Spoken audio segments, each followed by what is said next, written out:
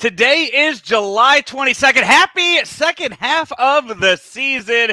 This is Daily Cards Live, presented by Mungenast St. Louis Acura and Royal Banks of Missouri. I'm Joe Roderick. He is Bob Ramsey. Rammer, we did the show with Rockio the other day, but it's just me and you now for the first time in almost a month. Are you refreshed? Are the batteries recharged? Are we ready for the second half of the season? Yeah, I really am excited about it. The Cardinals, I think, will have some personnel moves by the time August 1st rolls around.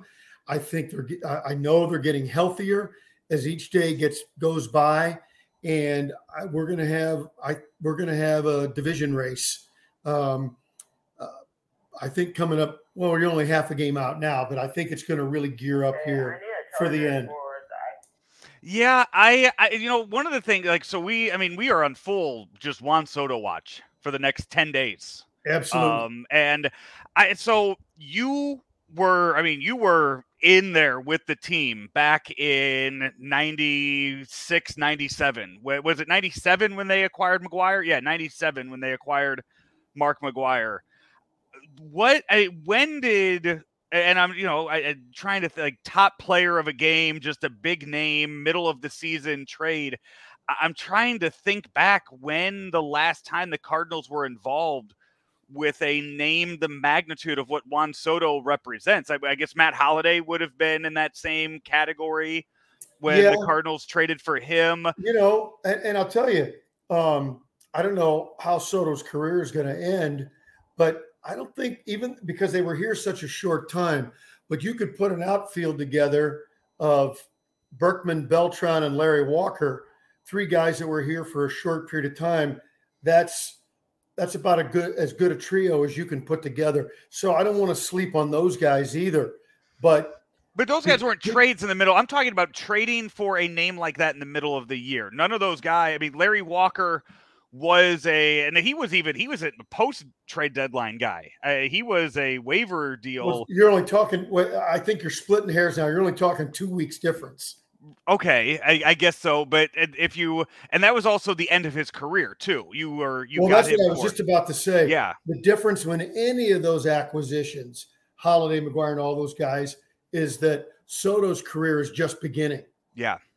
That's the big difference. So is there, when you think back to the rumblings before the McGwire trade or the Holliday trade, are we there yet, or is that still to come? I'm not sure what you're asking me. Just the rumors starting to swirl, the wheels spinning in the media cycle.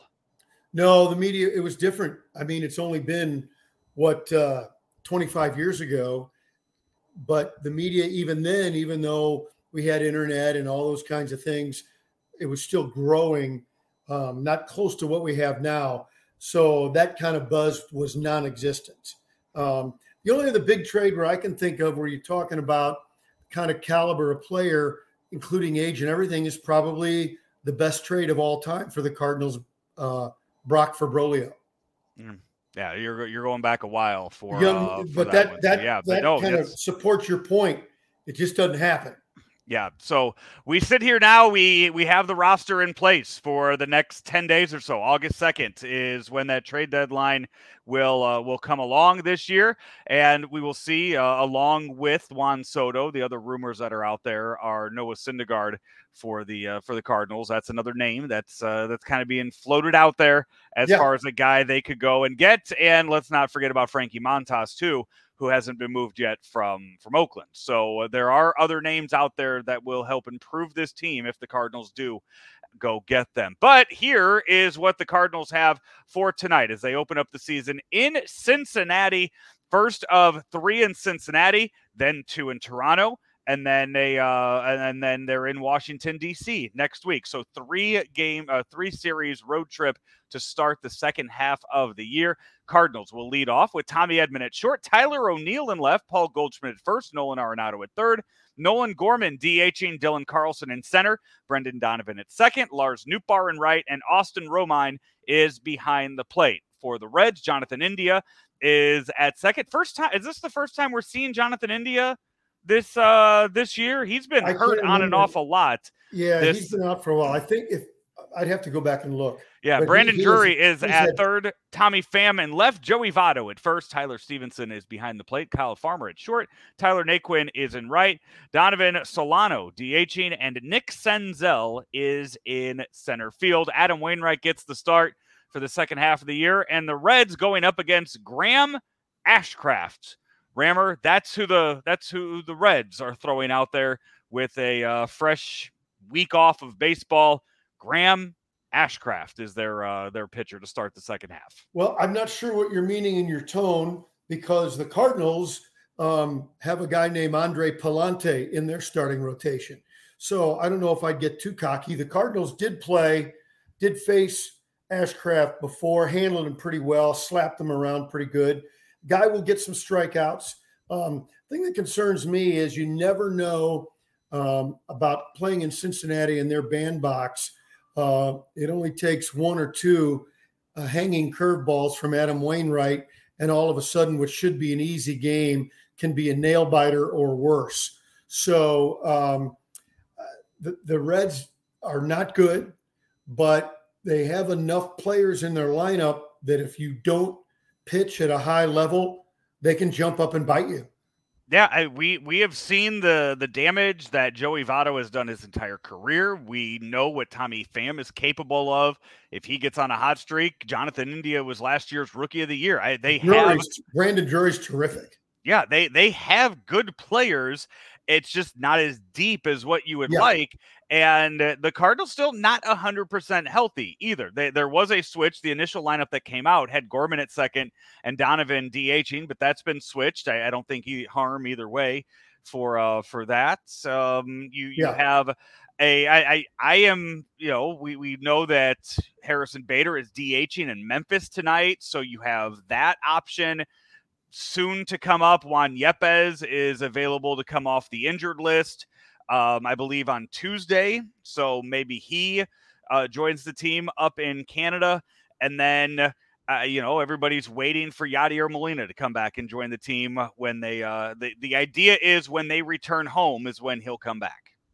Not counting Flaherty, who is off in the distance somewhere, but with Steven Matz pitching tomorrow, I believe, I think by the 10th of August, the team will be as full strength as they've been since the beginning of the year. And, but I think you've got the things that I've liked about the Cardinals all along is the depth they have, that while you want to add pieces back into the lineup and back onto the roster, that you have capable people on your depth chart to not only fill in, but excel when given that opportunity. So I'm not too worried about what they have for the next week or 10 or 12 days, but I do think by the second week of August, this team will be full strength.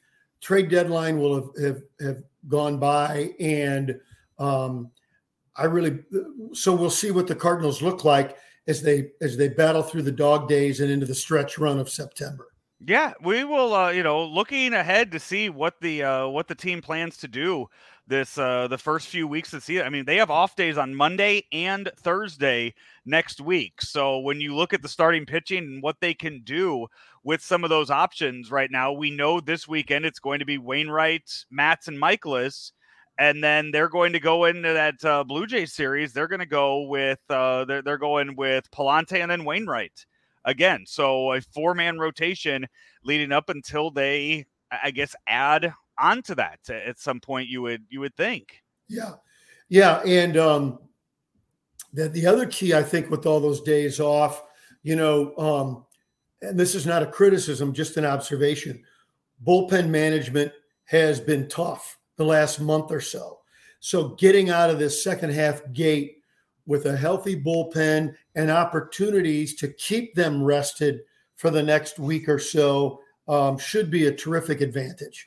One thing that'll be that we'll see tomorrow for sure in the game, because the Cardinals are facing a lefty in Mike Minor, we'll get to see Albert Pujols in the lineup. I am very excited to see how much the All-Star break rejuvenated him. We saw him get on a little bit of a hot streak heading into it. And then all the celebration, it looked like he was just a kid running around out there in LA. Will that catapult him into anything in the second half of the year in his final half of his final season? Yeah, I mean, it's.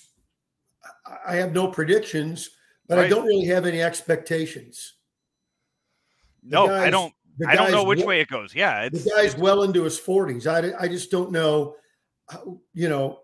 Oh yeah, he's going to come out and get hot and hit a dozen, or he'll continue to hit 215. I don't know what he'll do, but in particular against lefties, he gives you a good chance. And if you get more than that, hooray for the club. Yeah, and there's so many things to look at as we hit the button to get going here on the second half of the year. Paul DeJong named the International League Player of the Week. We know he's been hitting. We know that he has been hitting for power and being productive. Strikeouts still way up, but the Cardinals have to make a call with him here soon too, heading into the trade deadline. So, is there? One thing about that. That's an interesting topic. If DeJong can hold his own at the plate, isn't he a better option than Sosa? Or is he? Does Sosa's speed make him more of an option? But if you can't get on base, what good is your speed? So we both love the way Sosa played in August and September last year. Who wouldn't love that? And I'm still a big fan, but he's still a kid. So if you've got a DeJong who can kind of hit at his career average numbers, I'm not even saying excel, career average, is that a better option off the bench for you? I don't know.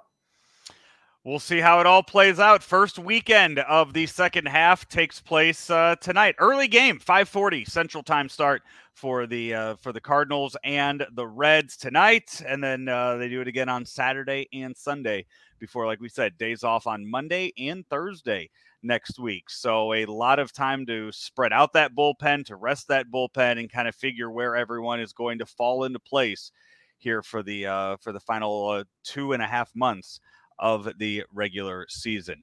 Rammer, we are sponsored each and every day by Mungenast St. Louis Acura and also your friends at Royal Banks. Right now I'm going through a home equity credit line situation with Royal Banks, and my goodness, with the experienced staff that they have, they make things so simple and so easy and so timely, and you get the best possible rates available. Check out Royal Banks, 314-212-1500 to Royal Banks of Missouri. That's Rammer. I am Joe Roderick. We will be back with you on Monday for another episode here of Daily Cards Live. Enjoy all of your baseball this weekend, and we will talk to you next week.